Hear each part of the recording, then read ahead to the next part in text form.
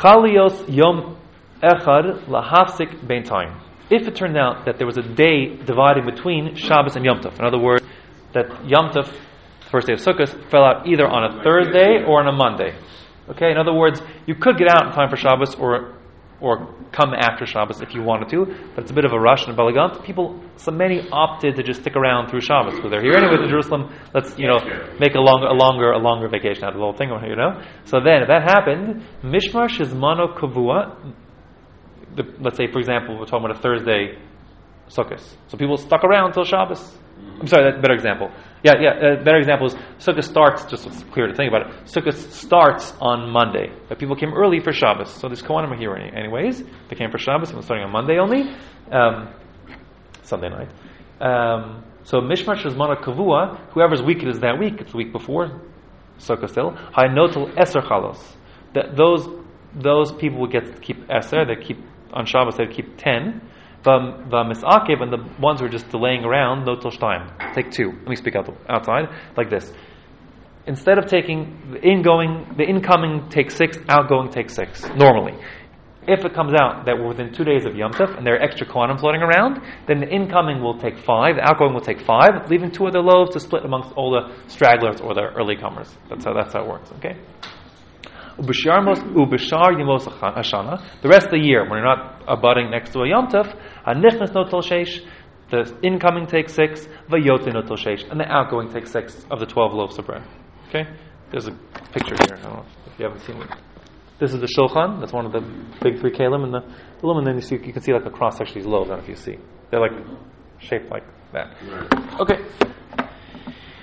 Rabbi Yehuda Omer Hanichnas Notel Sheva. Rabbi Yehuda says no. On the way in you get 7. Vayotin Notel Chamesh. On the way out you get 5. He says because the Gemara says the reason why is because the incoming group have to do the extra work of closing the temple gates that night on Motzi Shabbos.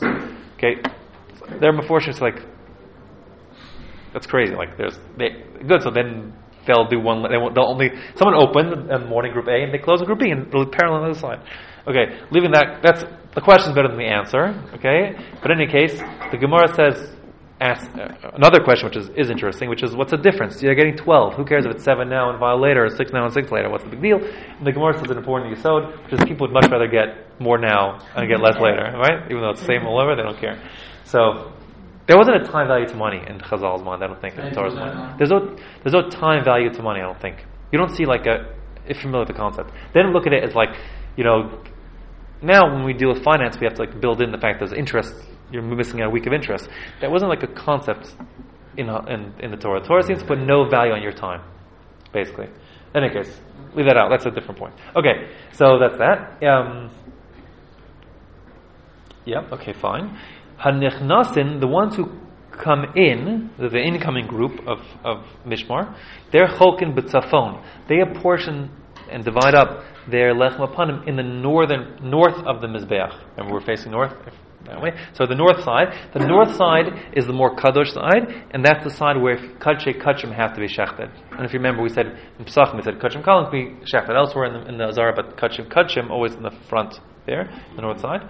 So since they're just coming in, it's like they're going to be dedicating themselves to the higher voda, and so that's the more chashuv place to be.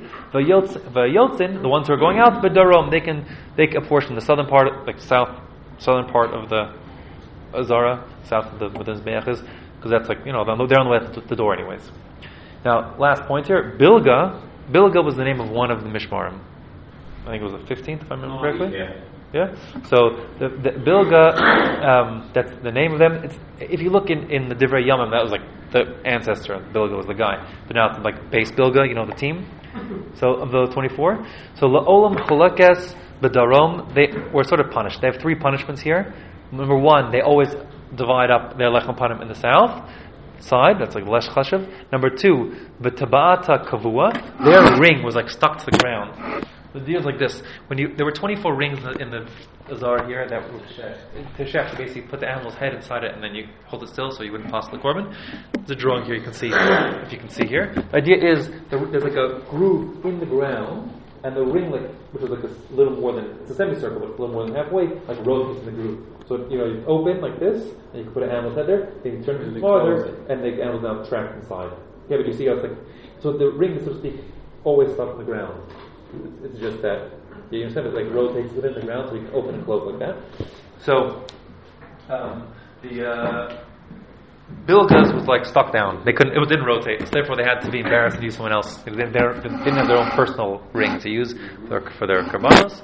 And also, v'chalona stuma.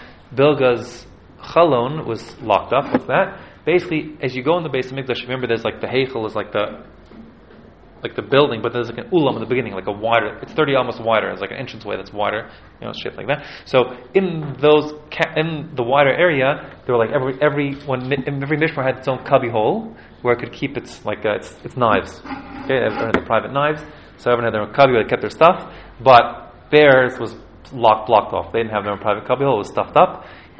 This was a punishment. The two Pshatim brought in the Gemara. Why? One is, and this is famous, everyone remembers this because this is how Sukkah ends, that there was a certain woman in time of the Chashmonaim named Miriam, who was from the family of Bilga, who married, she was basically, whatever, she jumped ship, and she wasn't a good woman. She married a Greek, whoever he was, Greek official, and at one point she got irritated at the base of Mikdash, and she went there banging her sandal against the Mizbeach, screaming, Lucas, Lucas, like you're a wolf, you're gobbling up the Jews' sheep, and you're not helping us. Why aren't you standing up and helping the Jews in the time of oppression? So that was like very bad, and they were all punished for it. The Gemara says, why is that? Like, that's a little unreasonable. Everyone's punished. So it says also a very famous Gemara. Basically, it says whatever you hear coming out of a child, they learned it because they learned it from their parents. So that's the word she got this attitude from. Obviously, there was a bad attitude in the family, and there's like oil rasha, oil shcheno. Bad news, be part of a bad family and bad neighbors. The other shot is that the Gemara says is they were always late. They were just always late. So then, like the 14th Mishmar, the one before them, oftentimes had to just like fill in for them because they didn't show up on time. And therefore, like as a punishment, they got demoted in these ways. Okay, very good. Salak Masechet Sukkah.